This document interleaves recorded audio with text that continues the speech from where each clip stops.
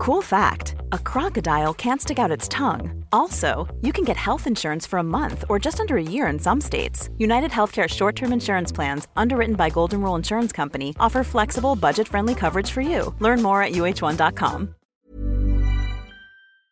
Today we've got a great malicious compliance story where someone doesn't listen to another's advice. We'll get into that in a bit, but first, mid-2000s company-issued cell phone malicious compliance. I work in IT. Some are surprised that I tended to shun cell phones for most of my career. I didn't get one until about 2013, but a big part of the reason was that I knew that, working in IT, if I had one, my employer would expect me to be on call basically 24/7 with no additional pay or anything. There was/still is a social expectation that you answer your phone, or at least reply via SMS or text, no matter where you are or what you're doing. Out on a nice date? Too bad, boss is calling. Dinner with the spouse? Too bad, boss is calling. Driving your kids to some important medical thing? Too bad, boss is calling. If or when you aren't quick on answering calls or messages, it's always a talking to the next day at the office. Despite the fact that 99% of your job can be done remotely, but that's another topic.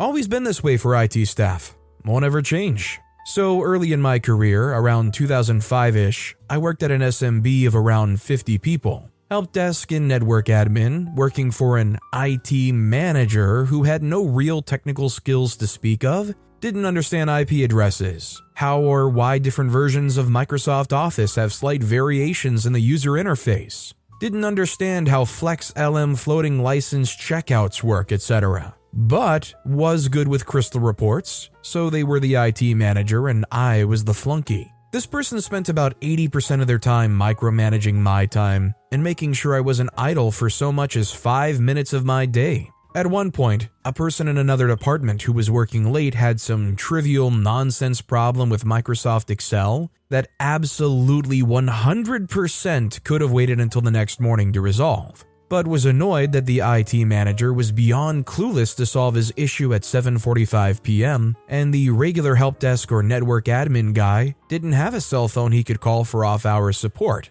so he complained. He complained the next morning by storming into the IT office and berating us, the IT manager and I, about how unacceptable the situation was, and then sent a 5-page follow-up email CC'd to half the company, including the entire executive staff, about how intolerable it was that his dumb pivot table crap didn't get resolved in the late evening. So a couple of days later, I get pulled into a meeting with the IT manager and the HR lady. Reading the room, it felt like I was about to get fired or something. Not for nothing, but I was quite good at my job, and when I eventually quit a couple of years after all of this, it took them over a year to find a replacement. But it was far worse. They wanted me to get a cell phone.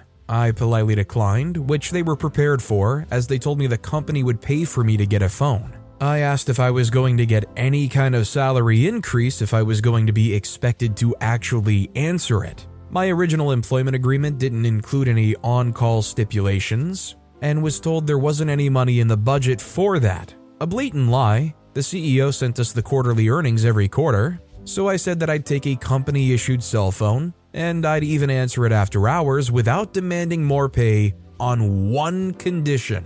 I got to pick the phone and the carrier. They were delighted, agreed in writing, and they were almost giddy as I got up and left the room. I found a Motorola Razr, at the time a new and very expensive phone, from NTT Docomo, a Japanese phone company that had the right kind of compatibility to work on the North American cell phone network, but retained a Japanese phone number and had an international roaming plan. I went out of my way to find the worst possible plan, and calling the phone would have incurred two-way international long-distance calling, plus the per-minute international roaming fees and all that, and based on some quick math, it would have cost them over $5 per minute in total to call me. A day or two after the meeting with my boss and the HR lady, I requested the follow-up and presented the phone and plan I'd picked out. It was clear from the body language that they couldn't tell if I was kidding or not.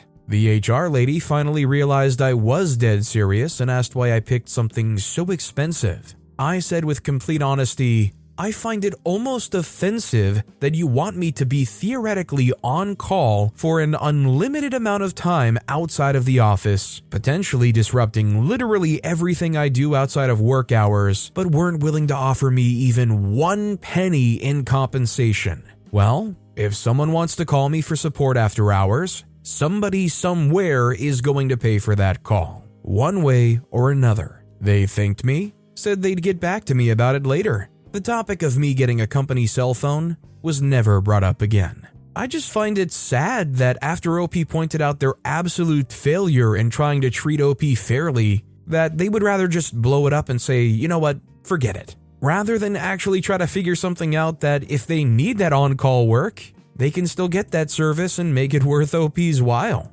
Also, hi, I'm Steven, and if you guys enjoy awesome stories of malicious compliance, why not hit those like and subscribe buttons down below? That said, our next story is, this cell phone provider won't work for me. Not my story, but my father's. Takes place probably 20 or so years ago in Midwestern US. At the time of this story, my father had his cell phone plan with the V network.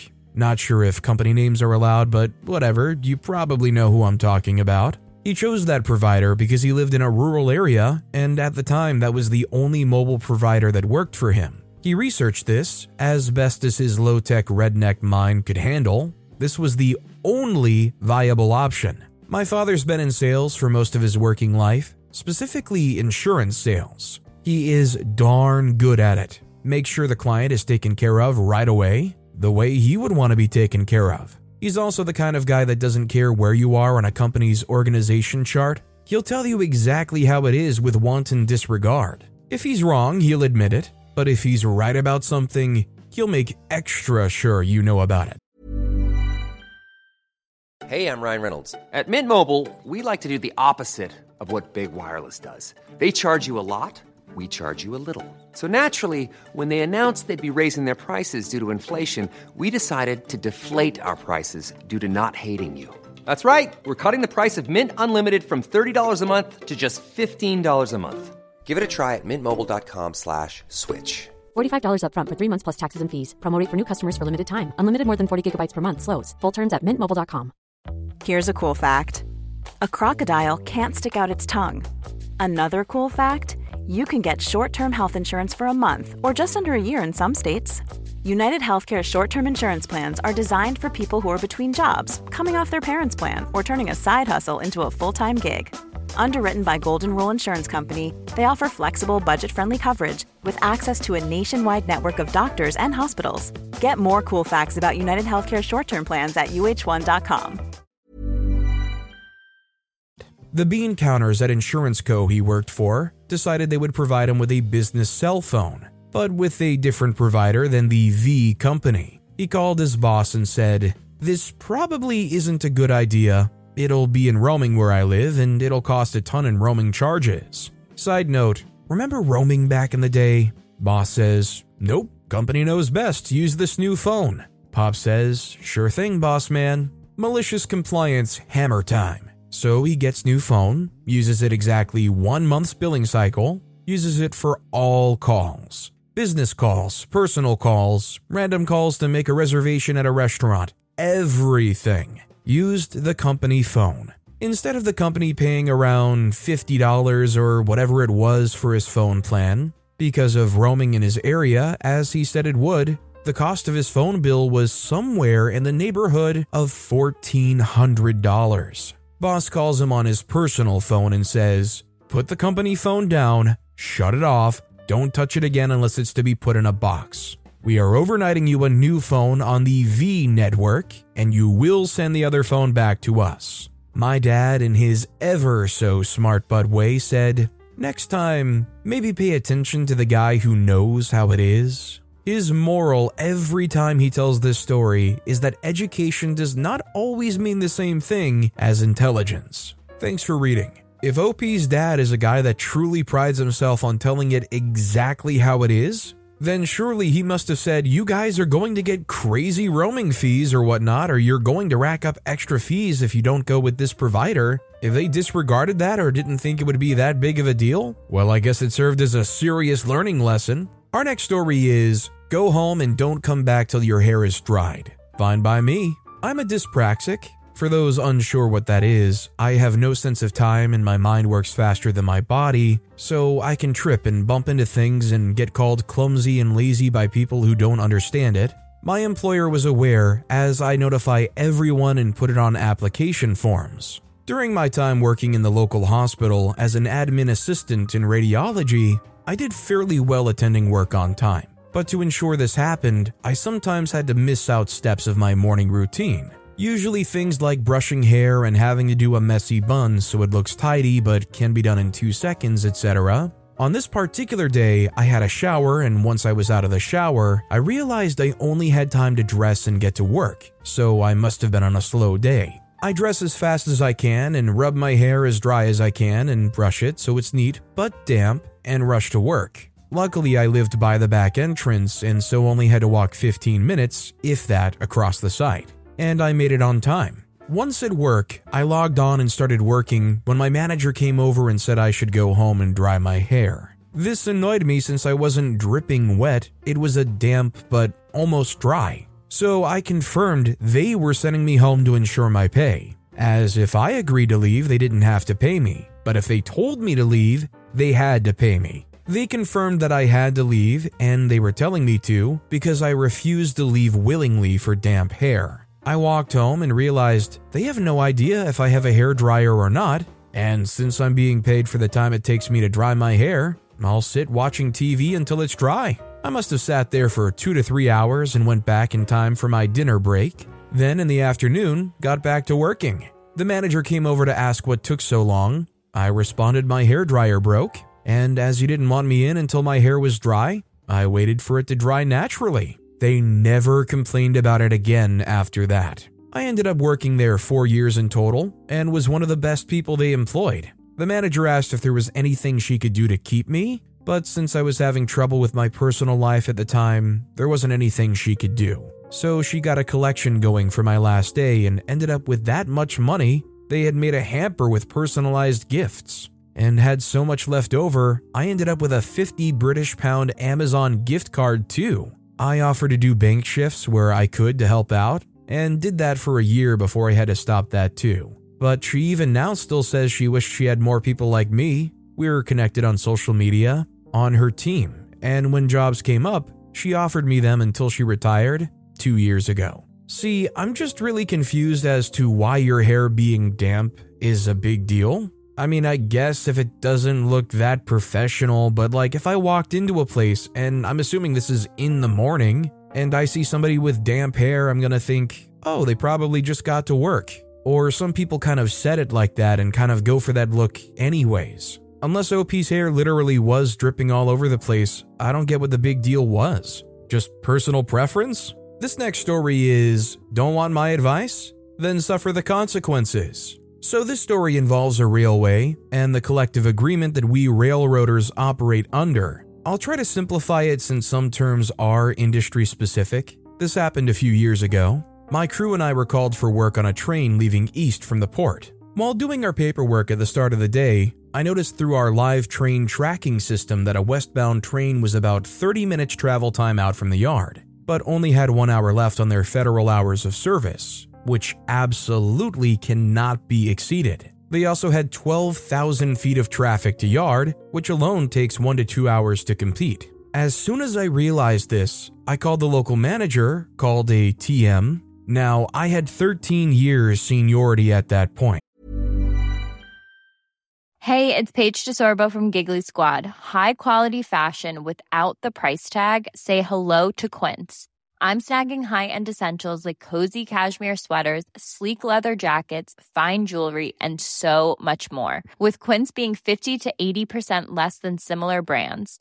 And they partner with factories that prioritize safe, ethical, and responsible manufacturing. I love that. Luxury quality within reach. Go to quince.com/style to get free shipping and 365-day returns on your next order. Quince.com/style. The manager had spent 6 months as a trainee railroader before switching to management. Total seniority, maybe 1 year. I suggested that he swing us to a rescue ticket in the payroll system. and we would go out immediately and help that train. Normally, this would entitle us to a 2-hour off-duty spacing between tickets, and up to 8 hours rest if we wanted it, but we offered to decline that to help the other crew. He immediately declined and confidently explained that the crew was just fine, and they would be setting half their train out en route at a storage track. That move takes even longer than yarding in the port due to track clearances and stuff they needed to allow the moves. So I just shrugged, hung up the phone, and continued with my paperwork. It turned out that even if they had the time on their clock, that track had unreported cars in it. So the TM frantically tells them to make a run for the port. During this time, we'd gone out and started working on building our own train. We talked to the inbound crew and agreed to help them land the first cut of cars and secure their tailed cut before their federal 12th, required by law. So there we sat. The inbound crew landed half their train before houring out and left 6,000 feet of train blocking the only piece of rail in or out of the entire port terminal. TM then calls us on the radio, and the conversation went like this. TM said, "Hello crew, I need you to go down and pull that second cut in to clear the rail." Crew said, "Okay, and then we taxi home?" They said, No, you get back on your own train." Crew replied, "No, we only handle one train per ticket, and this ticket terminates at our home terminal. So if we handle their train, we taxi home on pay. You could cancel us and put us on a rescue turn ticket like we originally suggested, but if we do it on this ticket, we go home." They reply, "Okay, you're canceled and called on a turn." Crew said, "So you're saying we're canceled?" TM said yes. Crew replied, "Okay, since we're canceled after working, we're all taking an 8 hours rest, and we're the only crew in the terminal to do this work." The TM said, "Wait, what?" Crew said, "So are we canceled, or is there a taxi coming after we yard that train?" TM said, "Yard the dang train." Funny thing is, it was a beautiful summer day. If he had just taken my suggestion, we would have yarded their train and jumped back on ours, making 2 tickets worth of pay, but saving the railroad a lot of headache. Instead, we yarded half a train and got paid to play on our phones in a 4.5-hour taxi ride for the same rate of pay as we would have gotten on the 10-hour train trip home. Basically, they only have one track in and out. The writing was on the wall that there was going to be a major headache. OP gave them advice to save their butt and make everything work out so efficiently, and I'm willing to bet this guy was just too green to really realize the issue that was coming up. They kind of banked a little too much on everything just kind of sorting itself out. All I know is, usually if somebody's been working at a job for 15 years, I'm going to be pretty willing to listen to some advice they have to give. But with that being said, that's all the time we have for today. Now, if you want to hear another absolutely awesome malicious compliance story, check out that video on the left. Or if you missed my latest video, check out that video on the right. That said, I'll see you all next time with some more stories.